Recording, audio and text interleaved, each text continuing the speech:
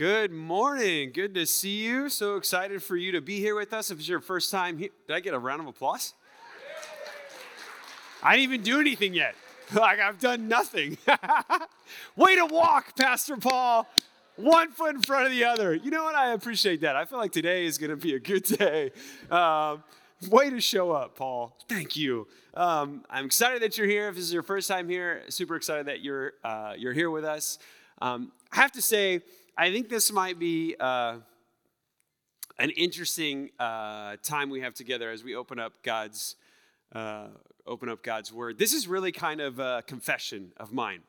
So at the end of this message, you may have a lower view of me, but that's okay because I'm hoping that you have a higher view of God. And so I'm just gonna kind of open up and start this way and say that I get frustrated, disappointed, and maybe borderline angry. I think that's fair to say. When I read about big movements of God in the past. So I was talking to some friends and I was saying, in my academic journey, really, I followed a very narrow path. I really did. Like, I do not have a diversity of skills. Like, if church stops being a thing, I don't know what I'm going to do. I really don't. Like, that's all my field of study from undergraduate, graduate, postgraduate, all of it, right?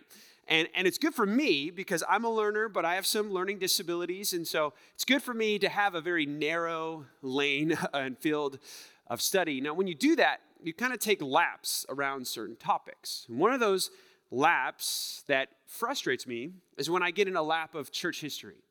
When I look at the history of the church and I see what God has done. So maybe on the undergrad, you go to a certain layer, and then graduate level, you go a little bit deeper, right? And when I read about big movements of God in the American church, like the First Great Awakening or the Second Great Awakening, or the revivals, the businessman's revival, or the revivals that happened with D.L. Moody, or at college campuses like the Wheaton College revival, their Asbury College revival.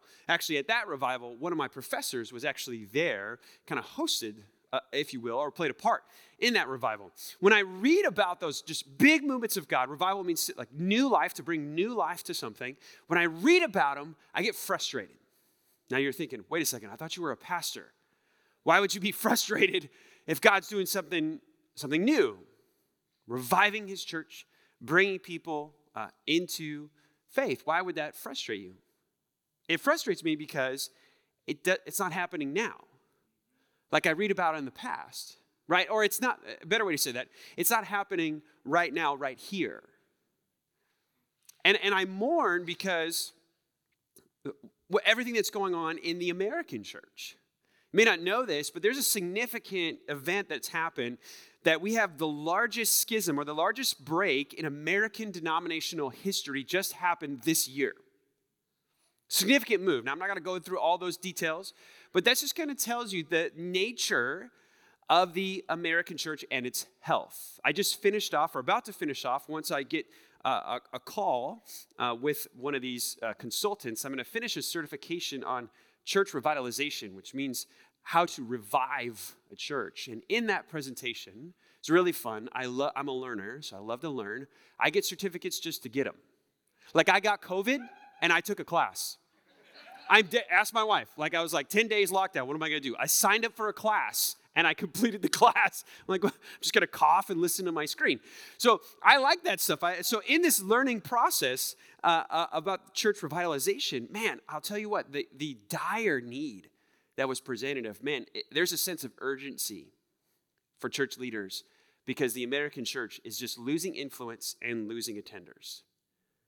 Right? So when I read about revivals and these big movements of God, there are just times I'm like, man, God, why not now?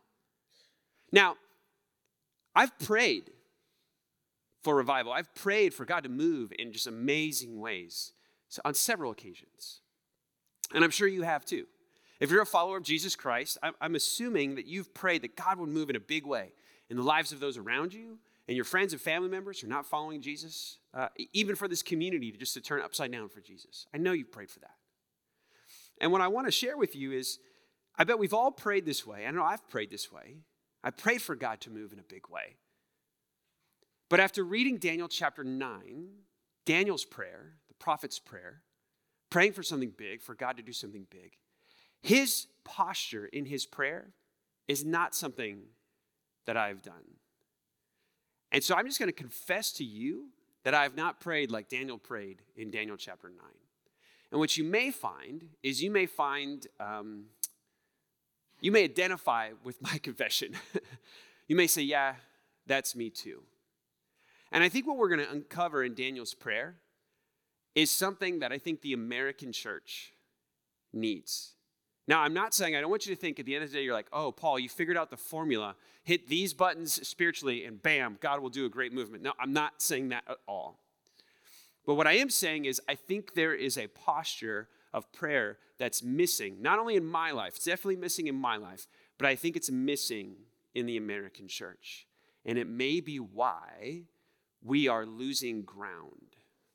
Okay, so let's go to Daniel chapter 9. And let me just summarize Daniel's posture in prayer, because we're going to read a lot of verses. So I'm going to summarize it to you, so that way it's a little bit easier. So 5 words. This is the big idea for today. We always like to have a big idea of what our message is, so something you can that stick with you throughout the week. So in 5 words, I can summarize Daniel's posture in prayer. Here's his posture. It is, we haven't, but I will. We haven't, but I will. So that we haven't part is really corporate confession. Daniel is going to pray, and you're going to see it as I read through it. Daniel's going to pray this corporate confession. Now, what he's not going to do is complain about the sins of other people. He's not going to say, they did this, those people over there. He's not going to do that. He's going to say, we've done this. And what's included in we is me. So Daniel is confessing a corporate confession, a group confession, but he's including himself in this confession. We've missed the boat, God. We haven't done this. And he's going to go on with that a lot. And as he kind of finishes that out, then he's going to move from the we haven't, but the I will. There's a big mess here spiritually, God. And I have a part of this mess. But God, I'm going to take the initiative to do something about it. So you have this corporate confession, but then you have this personal ownership. I'm going to step out and I'm going to do this. And I think if we had this posture in our prayers as a church this week, I think God would smile upon us. I truly do. And if the American church had this posture, man, I think God would smile on the American church in a really big way. If we had prayers that said, we haven't done this, God, but I will stop doing those things. I will start pleading for your mercy. I will take initiative to entreat the favor of the Lord upon us again. So let's jump into Daniel chapter 9. Let's start with verse 1. Daniel chapter 9, verse 1. I'm going to read a lot of verses, okay? So follow along with me, but I'll try to read them in sections that make it easier for you to walk through. So we're in Daniel chapter 9, verse 1. It says this, in the first year of Darius, the son of Ahasuerus, by descent of a Mede, who was made king over the realm of the Chaldeans. In the first year of his reign, I, Daniel, perceived in the book the number of years that according to the word of the Lord to Jeremiah the prophet, must pass before the end of the desolation of Jerusalem, namely 70 years. Now, what's being described here? Daniel at this point is probably about 80 years old. He's been living in Babylon for probably 68, 67 years. So Daniel is an Israelite. He was taken captive from his land when he was just a teenage boy, probably about 12, 13, something like that. And if you know that the history of the nation of Israel, what happened is Israel came into the promised land. They had this kind of great reign with awesome kings. It didn't last very long. Didn't have many good kings. One of those kings kind of broke things off. So we got a northern kingdom and a southern kingdom. Israel was known as the northern kingdom, and Judah was known as the southern kingdom. Both of these territories sinned against God in a big way. So the Assyrians were punished, the Israelites were punished. So Israel was punished and taken away by the Assyrians that left the southern kingdom left. Judah, that's where Daniel comes from. Daniel was taken by a power called the Babylonian Empire. So the Babylonians came in and they took the people and brought them to Babylon. That is where Daniel is. Now there was a prophet by the name of Jeremiah. And Jeremiah said, the people of God will live in exile in Babylon for 70 years. So that's that promise when he's saying, I was reading the prophet Jeremiah, I was reading my Bible, and I realized, wait a second, right? He pulled out his iPhone and he flipped through his calendar and he was like, hold on a second. We're at year like 68. Jeremiah said 70. We're getting close. God's going to do something big. Now, let's just pause here for a moment.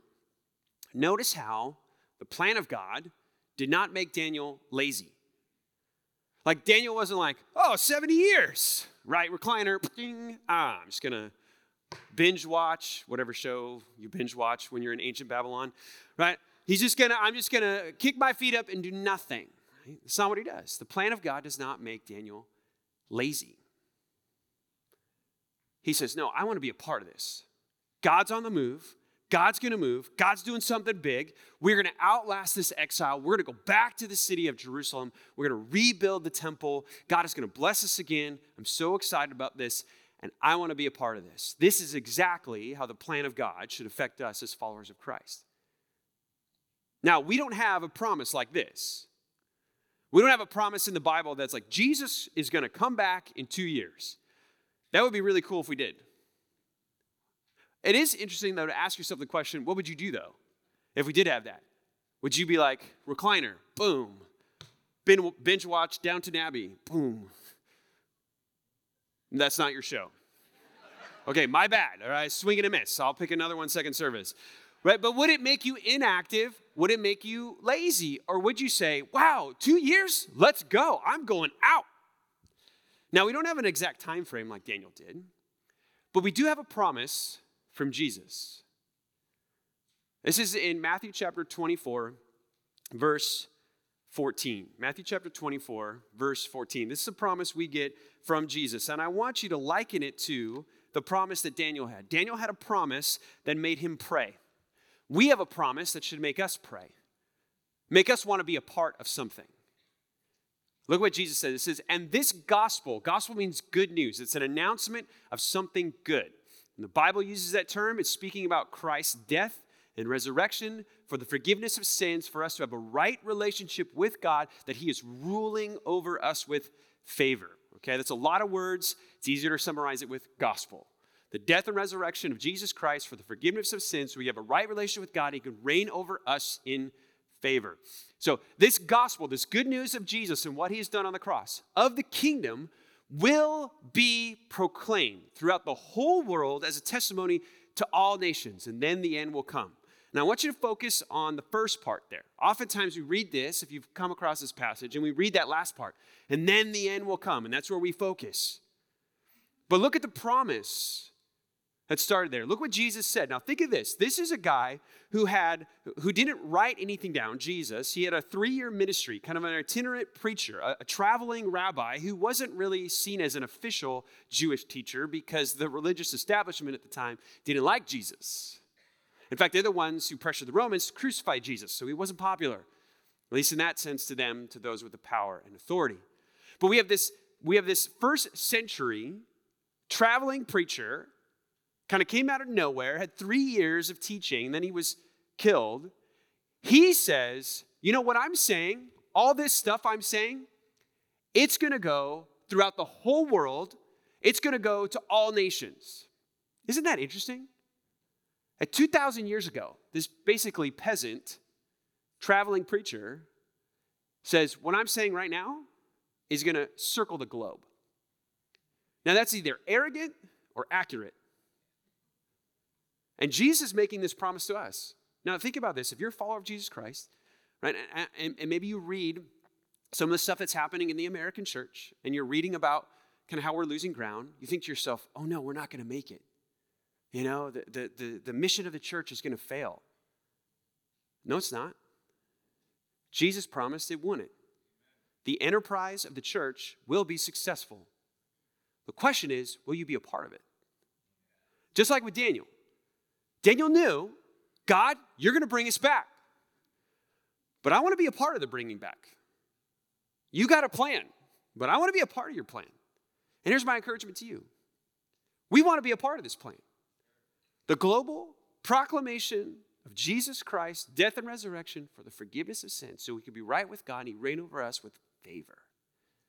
That's what we want. That promise should make us pray.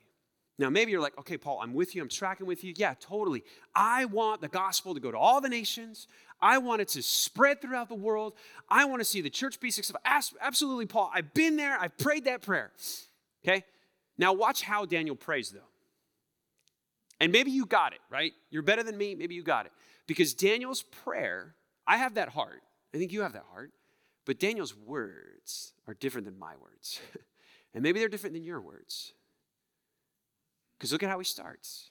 He starts with confession. God, I want to be a part of this. I want to be a part of this big move. You bring this back. We could say now, Jesus, I want to be a part of this. I want to be part of that promise. How do I be a part of that promise? We start with this. Corporate confession. We haven't. Look at this lengthy confession. Go back to Daniel chapter 9. I'm going to start with verse 3. I'm going to read a little bit here, but just listen to the weight of what Daniel says here. And listen to the wheeze. A lot of wheeze here. Then I turned my face to the Lord God, seeking him by prayer and pleas for mercy, with fasting and sackcloth and ashes. I prayed to the Lord my God and made confession, saying, O Lord, the great and awesome God, who keeps covenant and steadfast love with those who love him and keep his commandments. We have sinned and done wrong, and have acted wickedly and rebelled, turning aside from your commandments and rules. We have not listened to your servants, the prophets, who spoke in your name to our kings, our princes, our fathers, to all the people of the land. Who's he including? Who's he including this? Everybody. Everybody's in this, right? He doesn't just blame the leaders. It's the political leader. It's the princes. No, he's like, we all got it wrong. All the people of the land. Verse 7. To you, O Lord, belongs righteousness, but to us, open shame. As at this day, to the men of Judah, to the inhabitants of Jerusalem, and to all of Israel, and those who are near and those who are far away in the lands to which you have driven them, because of their treachery that they have committed against you. To us, O Lord, belongs open shame. To our kings, to our princes, to our fathers, because we have sinned against you. To the Lord our God belong mercy and forgiveness, for we have rebelled against him and have not obeyed the voice of the Lord our God by walking in his ways, which he set before us by his servants, the prophets. Okay, this is just something to kind of know about myself. Like if we're picking characters, my kids know this. Like if we're picking characters like Old Testament heroes, like if you're picking your favorite Marvel character, clearly it's Iron Man. Okay, if you have any other opinion, you're wrong. So sorry. No, I'm just kidding. You might be right.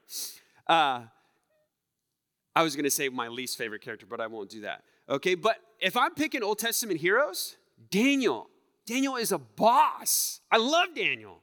Like I would say, if you said, Paul, what is your favorite Old Testament character? Daniel by far. He's morally pure. I mean, the dude is just right. I know David, man after God's own heart. Yeah, but he messed up like big time. Daniel's like, I'm going to pray. We're going to throw you with lions. I don't care. Right? Even his buddies, like his entourage is pretty bad. Like that, we're going to worship. We're going to throw you in fire. I don't care.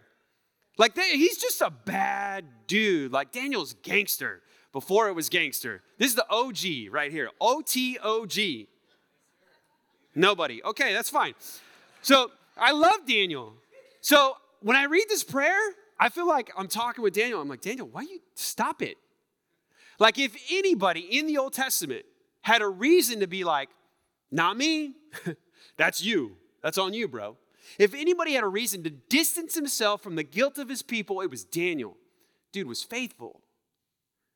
Stood up to kings and powers.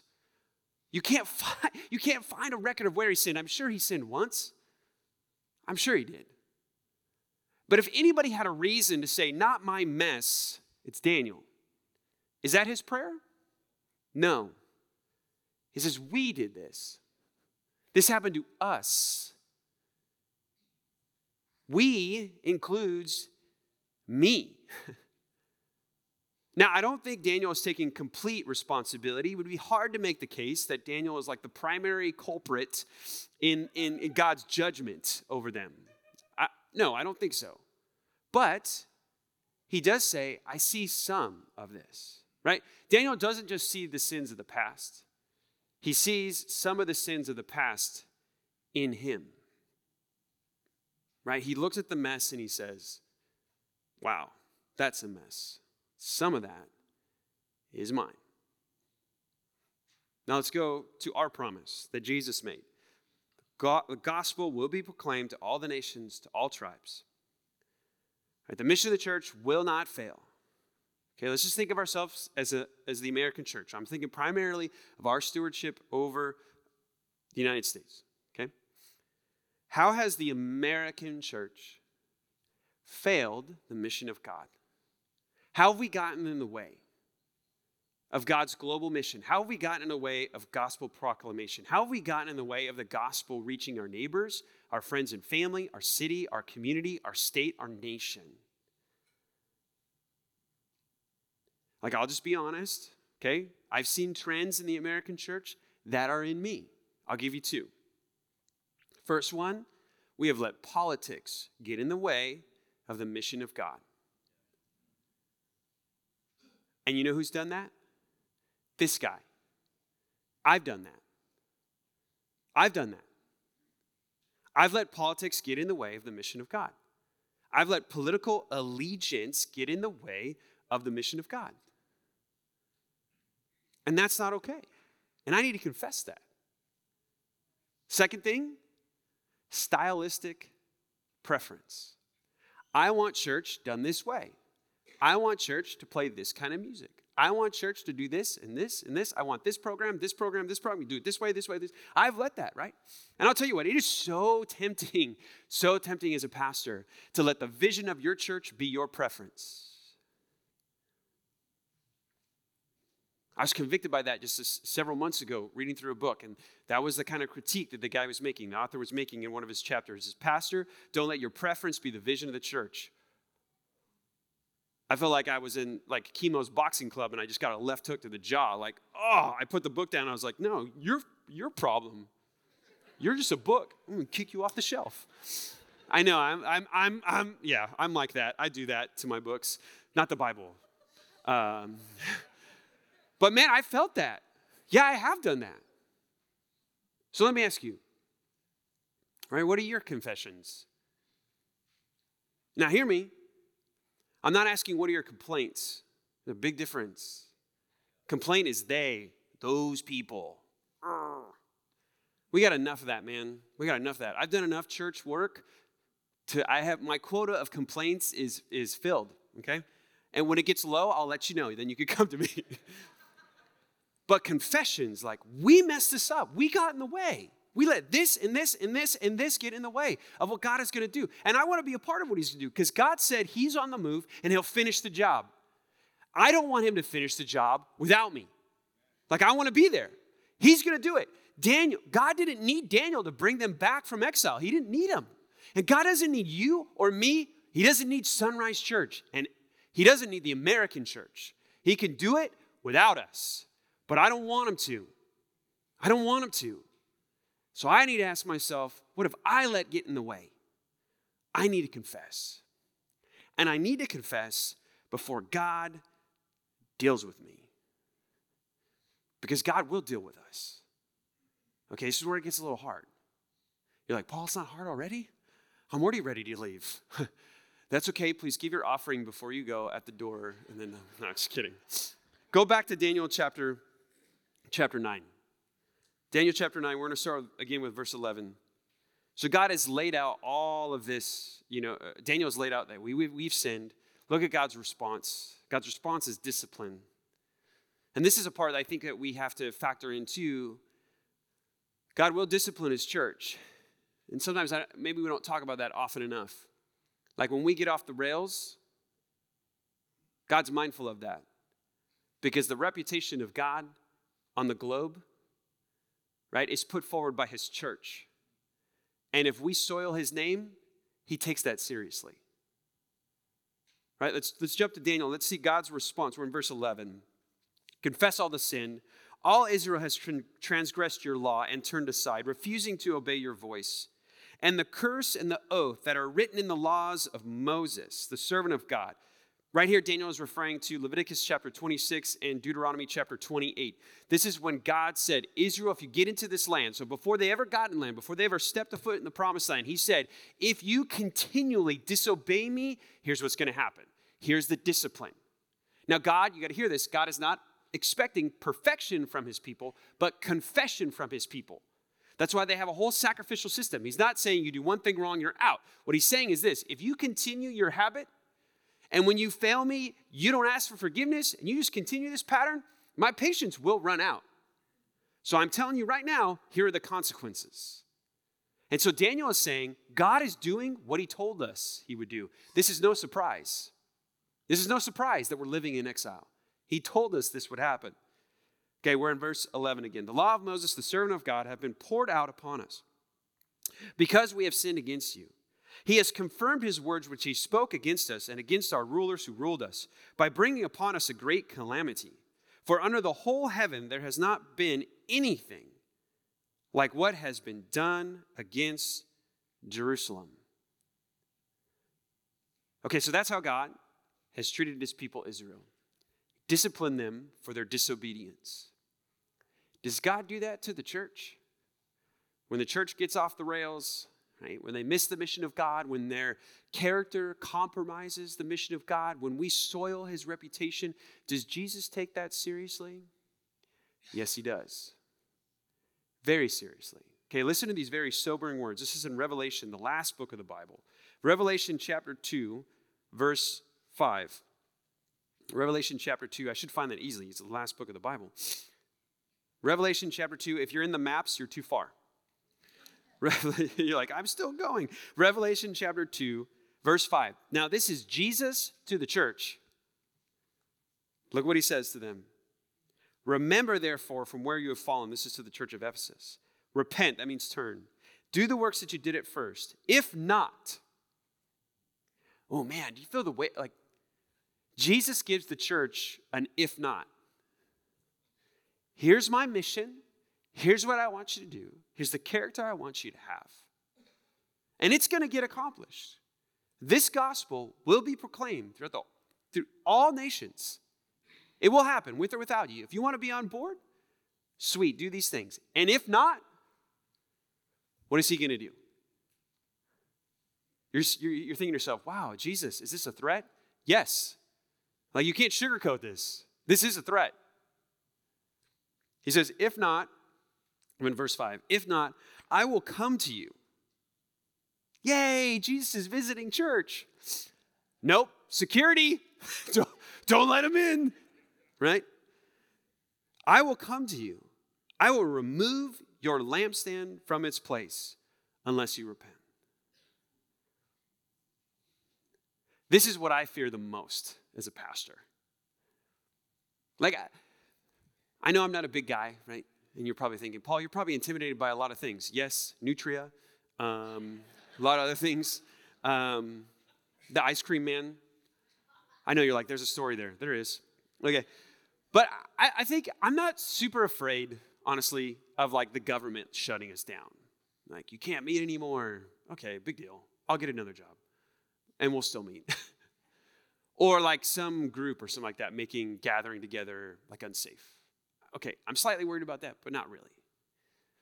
But this is what I'm worried about. Of Jesus shutting us down because we're not faithful. Of Jesus saying, nope, I take my reputation seriously. I didn't say that, and I don't want that. Stop that.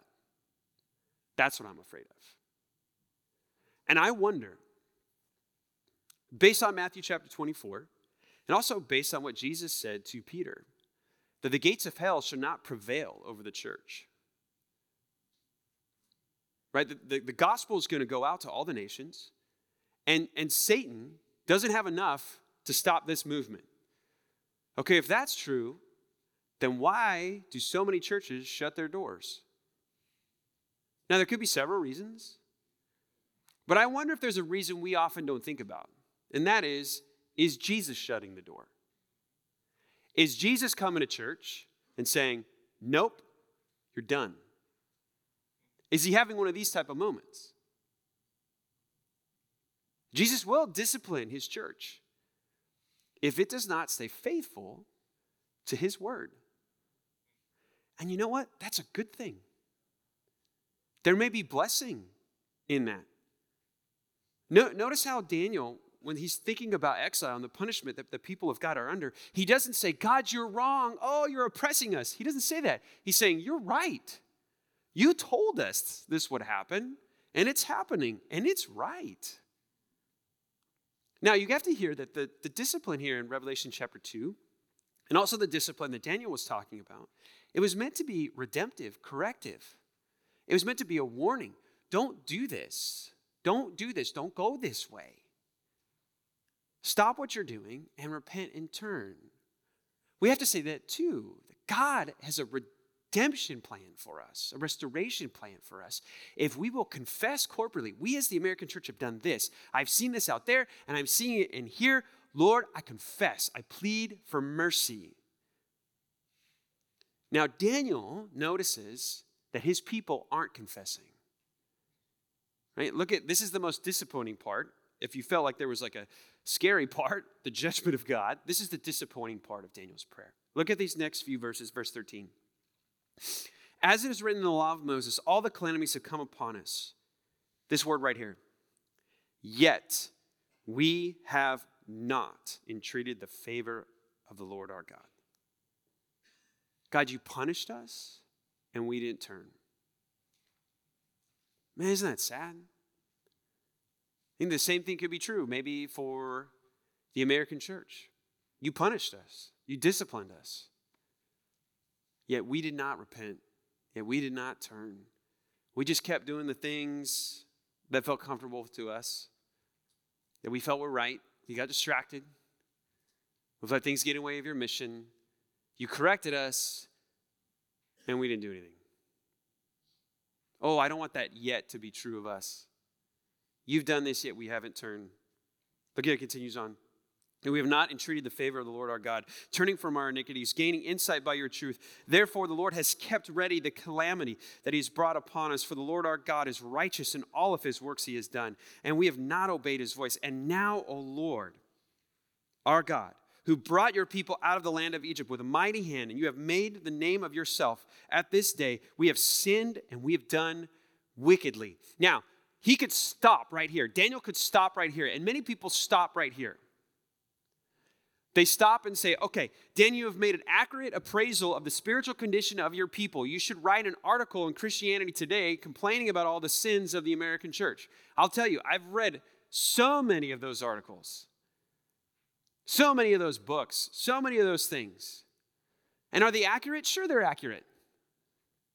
Here's what's happening in the American church. Here's how we've got caught up in politics. Here's how we got caught up in preference. Here's how we've lost the Great Commission. Here's how the Great Commission has become the Great Omission in the church. Here's how we're not thinking about our neighbors. Here's how we're not thinking about society. Here's how we're being bad neighbors. All of these different things. Okay, and we could stop there in the prayer and post our article on Christianity Today and be like, yay, you got it right. I'm sorry, that's not enough for me. Right? I don't go to the doctor just to get a diagnosis. I'd also like a cure. Paul, you have cancer. Cool. What are we going to do about it? This is where Daniel switches that. We haven't. Dude, I will. I see this mess. Here it is. I have some of that mess. Now I'm going to step into the mess. I'm going to step into the mess. And maybe I only own like a sliver of the mess, but I'm here to clean it all up. That's how Daniel prays. Imagine if we prayed like that. If we just humbled ourselves and said, okay, God, I got in the way. I got in the way. We've gotten in the way. But God, please, please, please, please visit your church again. And not in judgment. Please have mercy on us. Please have forgiveness on us. God, do something big here. And I'm not here to complain about what everybody else has done. I'm here to say, me first, God. Me first. Look at his prayer as he closes it off, verse 16. This is where we move from we haven't to I will. O Lord, according to your righteous acts, let your anger and your wrath turn away from your city. Okay, notice how many times he says the word your. over and over and over again. Let me start over just so you get the refrain of it. O Lord, according to your righteousness, let your anger and your wrath turn away from your city, Jerusalem, your holy hill, because of our sins, for the iniquities of our fathers.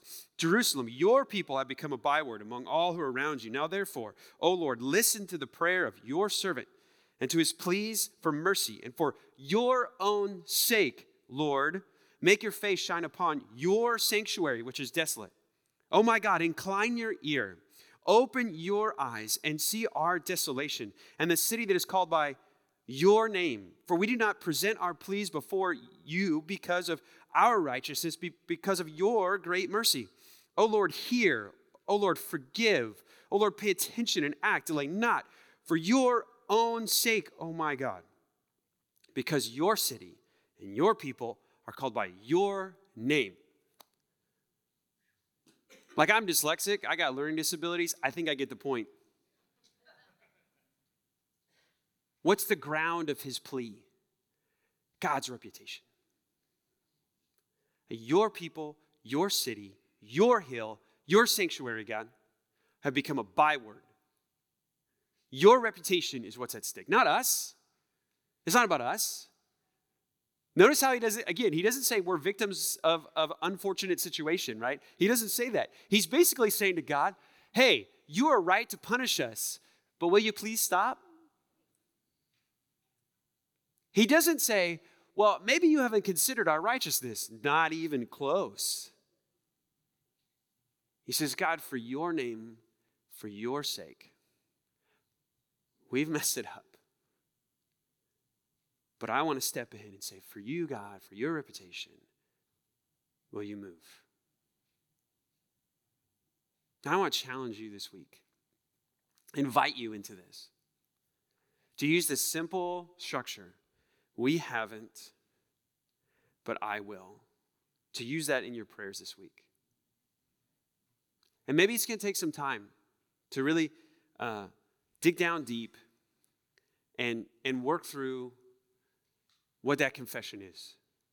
And hear me out. I'm not asking you to do anything that we as a pastoral staff haven't done and as a ministry staff haven't done. We actually talked about this on Wednesday. We took some time to say, what are the sins that have gotten in the way, that we've allowed to get in the way? And we're going to be open with you about what those are, in fact. And I'll talk about that in a moment. We have let things get in the way of the mission of God. And we need to confess those. And then we need to move to that part where we say, okay, God, we haven't done this, but I will do this. I will step in and say, Lord, grant us mercy. Lord, move in a big way. I know you're going to move. I know you don't need me, but man, I don't want to miss out on you using us. How do you think heaven smiles over prayers like that? Big, man. I think heaven smiles big over prayers like that. We want to give you a really practical way to do that. We've talked about as we go through the 7 rhythms. We've gone through 2, the 7 rhythms of the Christian life. We've gone through Bible reflection, and then we gave you the trail guide, which was something you could sign up for that gets you in God's Word 3 times in the week. And it's based on the sermon, so you can go deeper in your Bible reflection. Now we're in prayer. We've talked about we want to do the strategy of lecture and lab. So we preach on that rhythm, and usually at the end of the month, we give you an experience for you to participate, kind of put into action what you've learned. So we're doing that. We're doing that this coming weekend. So Friday and Saturday, Friday at noon, all the way to Saturday at noon. That's 24 hours. We are hosting a 24-hour prayer experience here at our church. And we're asking you to sign up for 1 hour to come to the church and to pray. And here's what you're going to experience in that prayer. We're praying a Daniel chapter 9 prayer. It's going to start with confession. When you come in, you're going to get a little sheet that's going to guide you. And in that sheet, you know what you're going to see? You're going to see the confessions of our staff. And we put our name on them. Not just general, so you're going to play this game of what pastor has what sin, okay? No. We're just going to be open. Hey, here are the sins that we've let get away in the mission of God. And you're going to see that. And hopefully what that will inspire in you is when you come here is you'll start and you'll confess your sin to God. And then they will move to the part of saying, okay, God, but I want to be a part of something different. I want to plead for your mercy, God, that you would move again. And then we're going to invite you to pray for one person who's not yet following Jesus in your circle of influence, for you to pray in a focused way for that person, that God would do something big in their life. I want you to sign up for that. You can go to the Church Center app and sign up for that. It's another reason to download that app. If you're wondering what that is, you're like, what does that mean? On the seat back in front of you, you see a QR code. It'll show you how to sign up for that. You can find Sonrise Church. You'll see it right there as a sign up. We're hoping to fill 24 hours of prayer, a Daniel chapter 9 prayer. Daniel, after his prayer, was rewarded with a wonderful vision. And Daniel got to see his people go back to Jerusalem. He outlasted the exile. This 12-year-old boy taken captive was able to see God's people come back. God rewarded Daniel for his prayer. I believe God will reward us for our prayers. So I invite you to sign up and to pray. Take serious that confession. Say, God, I know this is a mess. Some of this is mine. But I want to clean it up. I want to be a part of you doing something big. And we'll see what God does with that. Church family, let's pray. Father, we love you and we thank you for who you are to us in Jesus Christ. Father, you are so, so good to us. And Father, I just want to confess that I know I get in the way, and I get in the way of what you're doing. I love to be a part of what you're doing. Man, I love to see people's lives change. There's nothing like it. And I love the opportunity I have for this to be my profession, that I get to be in ministry, watching people's lives change. I love it. Thank you for it. Thank you for that mercy in allowing me to be a part of that. But Father, I just got to confess right now that I get in the way. I get in the way. And that disappoints me. Father, I know I've let politics get in the way. When discussions move in that arena, and I get excited about hearing, where are you going to vote? What policies you like? All this stuff, but I'm not getting into the deeper things. And Father, sometimes I retreat from conversations when I hear a different political vantage point. And I don't step in and lean into that and really care for that person, and that's on me. And Father, I confess that. I see that. And my fellow brothers and sisters in the faith in the American church, I see that. But I see it in me. I confess my part. Father, I also confess that I let preferences get in the way. Little things that they don't matter. And it's not about a certain style being the right way. There's no sacred arrangement. There's no holy programs. There's none of that. And Father, I have let loyalty to certain ways of doing things get in the way of your mission. And that's on me. And that's on me. And I need to let that die in me.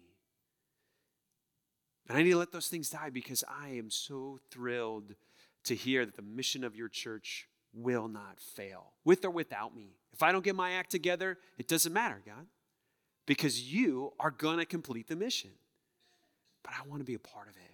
Lord, Sonrise Church wants to be a part of it. We want to be a part of it. Bless us with the mercy of allowing us to be a part of what you're going to do. It's in Christ's name I pray.